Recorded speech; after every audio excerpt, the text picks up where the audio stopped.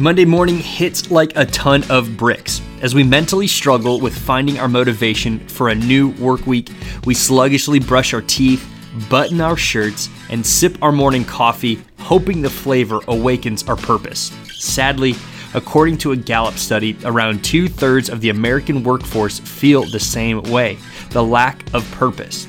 So why would we spend 40 hours of our work week in a place we dread or simply view as just a job?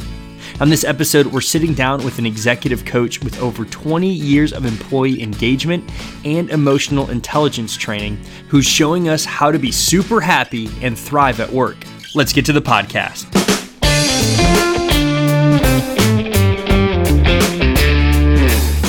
Welcome to another episode of the ROI Podcast presented by the Indiana University Kelley School of Business. I'm your host, Matt Martella, alongside Associate Dean Phil Powell.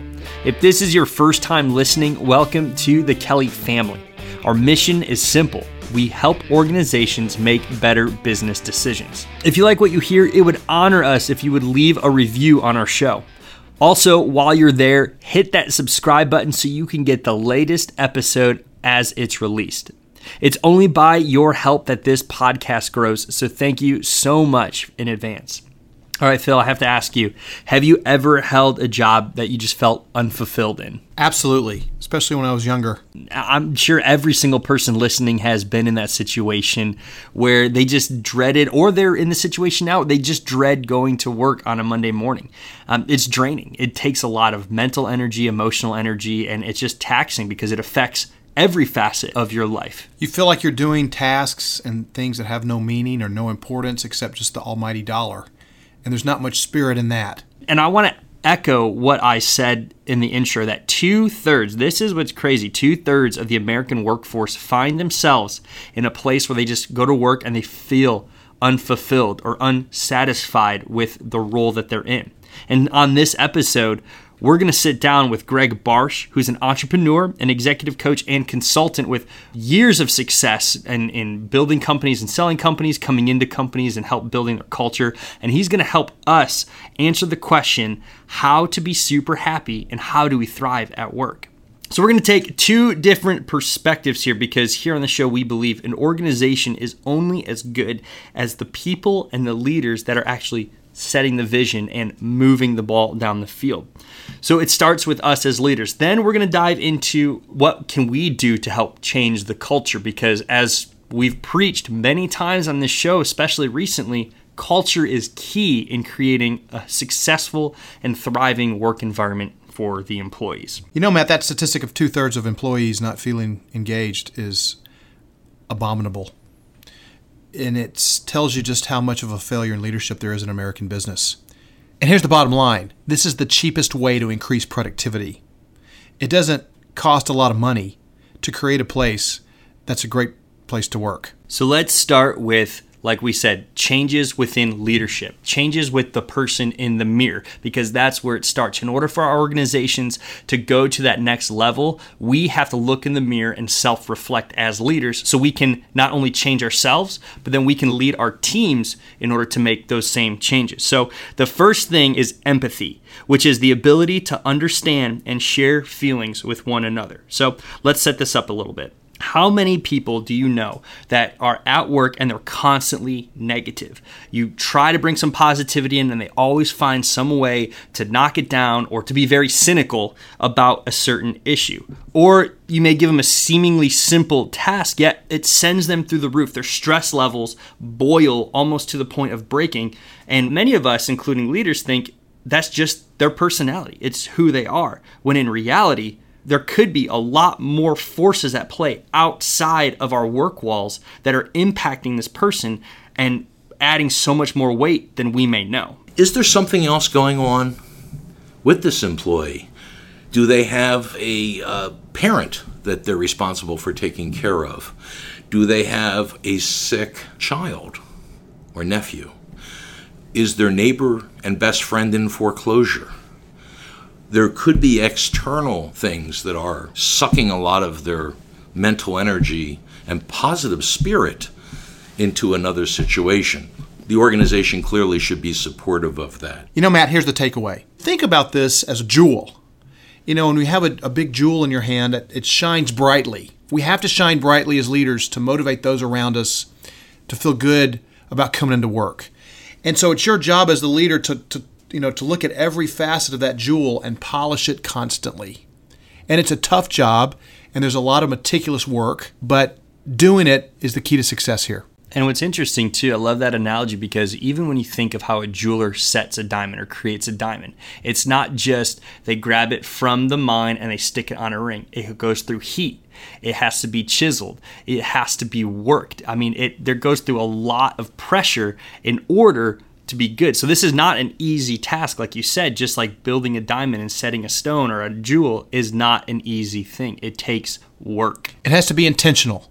And most leaders are lazy, and they just put it back on the worker and say, it's your job to create an engaged place to work. No. It's the leader's job to do that. Once we begin to understand and feel empathetic for our employees, as leaders, the next thing we need to do is find and build value for ourselves and our team. Once we get past that, right, then we're really at the core of what we're here to talk about, which is, does this person understand the value proposition of what we are trying to accomplish and how they fit in? How are they aligned? How do they help the organization succeed? Specifically, how do they touch the customer? Isn't it true that every employee in every organization has some touch to the customer? Right? No matter what your function is, including the sanitary engineer and everybody else, a truck driver. Everybody is touching the customer somehow. Secondarily, everyone is touching sales. How do you impact the top line of the organization? And people may not understand that.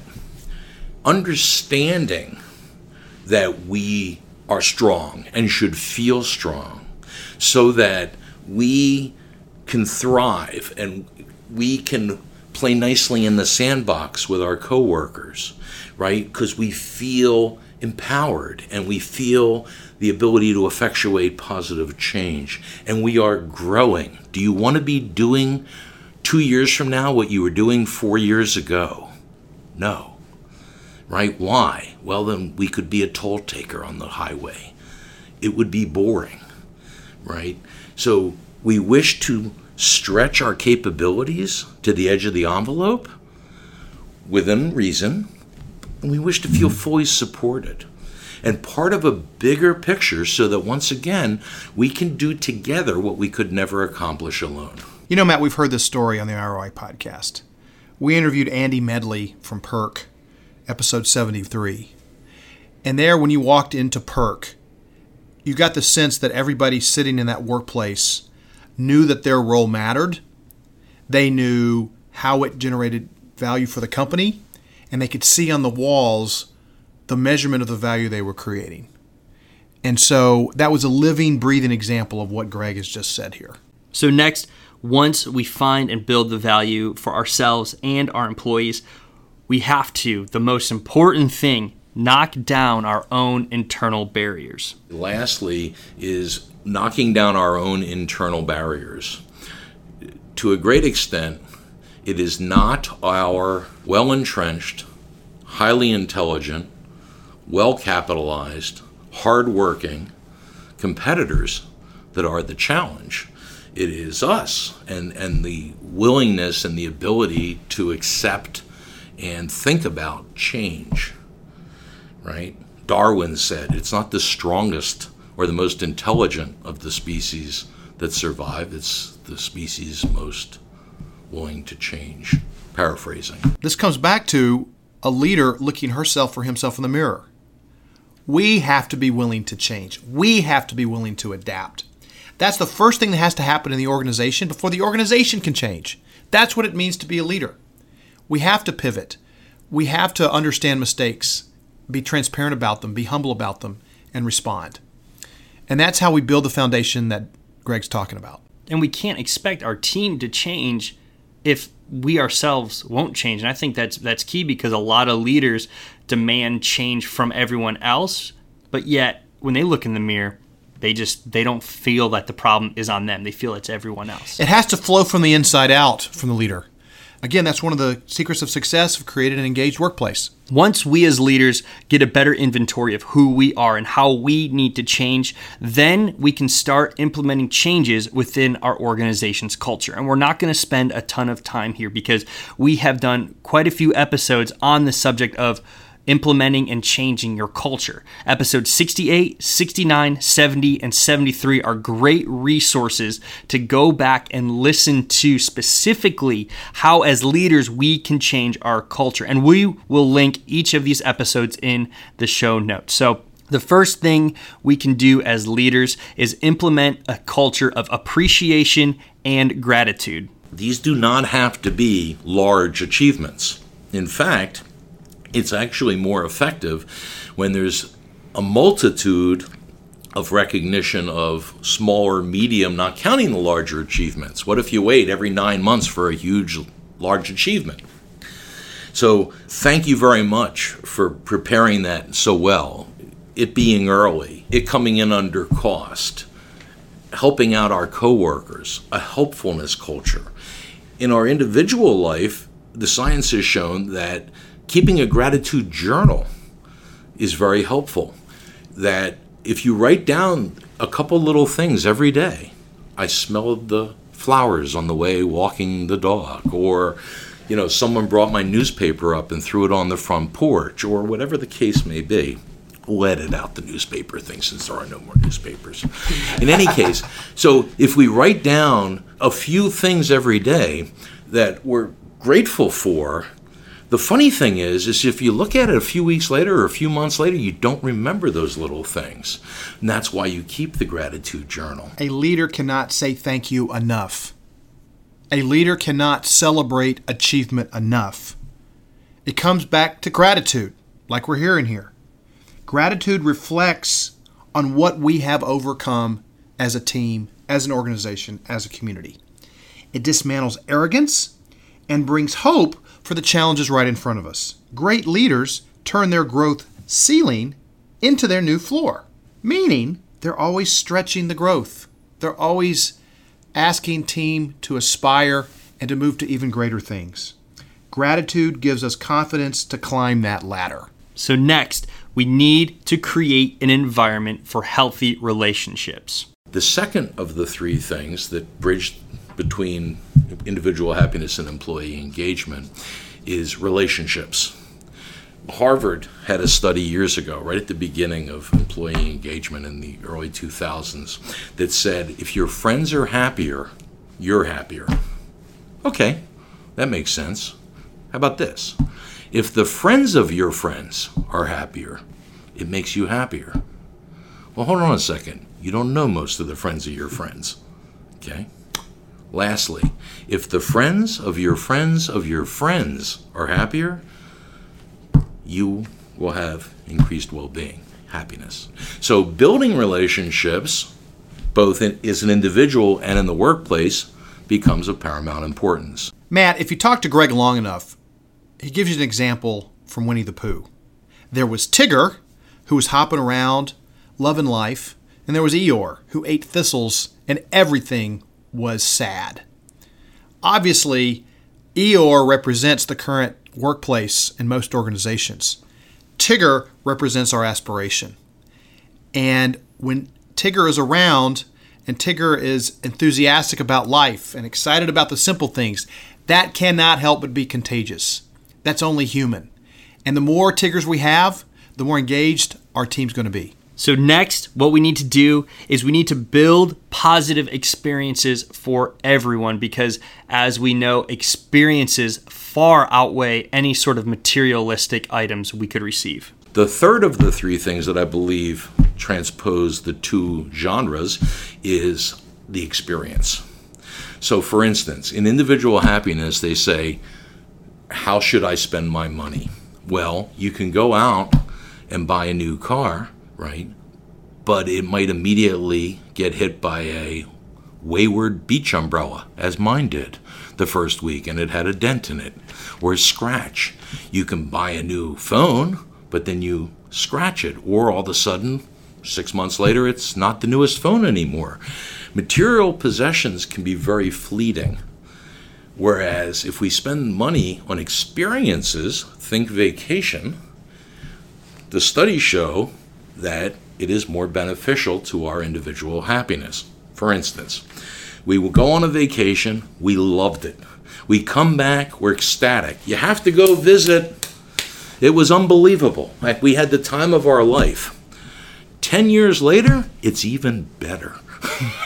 If you loved it then, you're going to really love it now, right? It improves over time, right? The experience. Okay, well, that makes a lot of sense. You know, think of the things you had 10 or 20 or 30 years ago, the stuff, right? And now for a moment, try and remember what made you happy of the stuff, right? And what of those things do you still have, if any? First of all, not much of it may have made you happy for more than a week or a month. And second of all, you probably don't have any of it anymore, or your baseball glove, but it doesn't fit anymore. So in the workplace, it's the same thing. Tell me about the experience. When you walk out, do you feel stronger? Do you feel smarter? Do you feel proud? Do you feel, hey, how did I get to work here?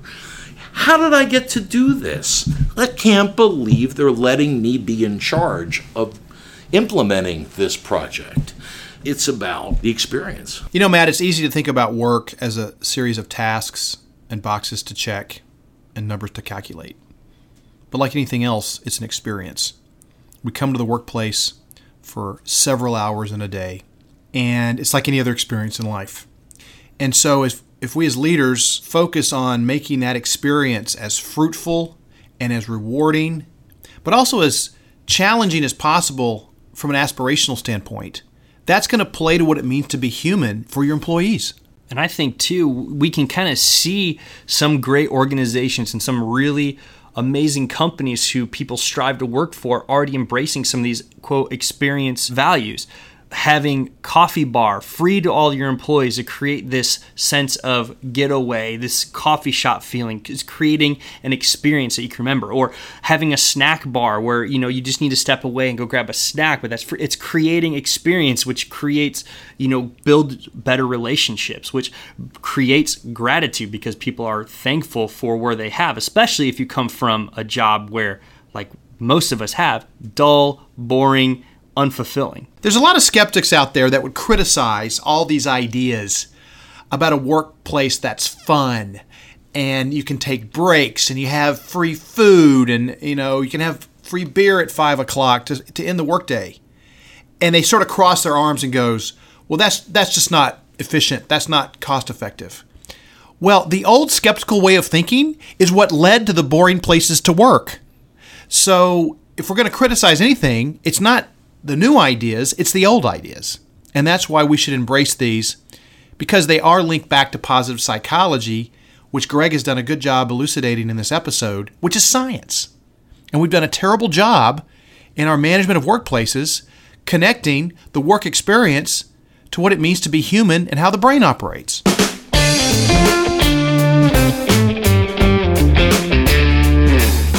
So let's recap. As Americans, over 2/3 of our workforce are disengaged or neutral feeling at work, meaning they're frustrated with their job or they just simply show up because they feel obligated with little to no ties toward feeling fulfilled.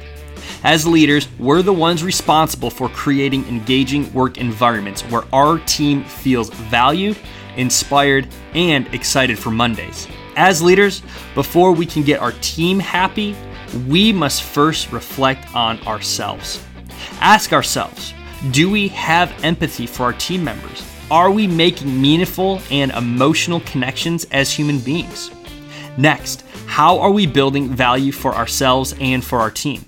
It's up to us to remind ourselves and our employees how our specific jobs impact the customer, impact sales, and impact the business overall. This leads to purpose, which leads to job excitement. Then, we must take an internal inventory of our personal behaviors holding us back. Most of the time, it's fear of change, especially when we're comfortable. However, as history shows us, those who remain complacent always get left behind. Once we've conquered our own giants hindering our personal fulfillment, now we can tackle our organization's culture. First, does our culture encourage appreciation and gratitude? Do we celebrate small wins? Are we giving those shout-outs to our team regularly? Second, what do the relationships inside our organizations look like? Do people get carried away in conversation with each other, or do they stare at their computers for 8 hours, hardly saying a word? Our job requires us to foster healthy relationships among our team because research shows we are happier if our friends are happier, and so on. Finally, we must create positive experiences inside our company. Just like the experience of a vacation vastly outweighs the satisfaction of a material object, what we experience at work creates memories that only appreciate with time. This has been another episode of the ROI Podcast presented by the Indiana University Kelley School of Business. I'm your host, Matt Martella, alongside Associate Dean Phil Powell, where we work hard to help organizations make better business decisions. We'll see you next week.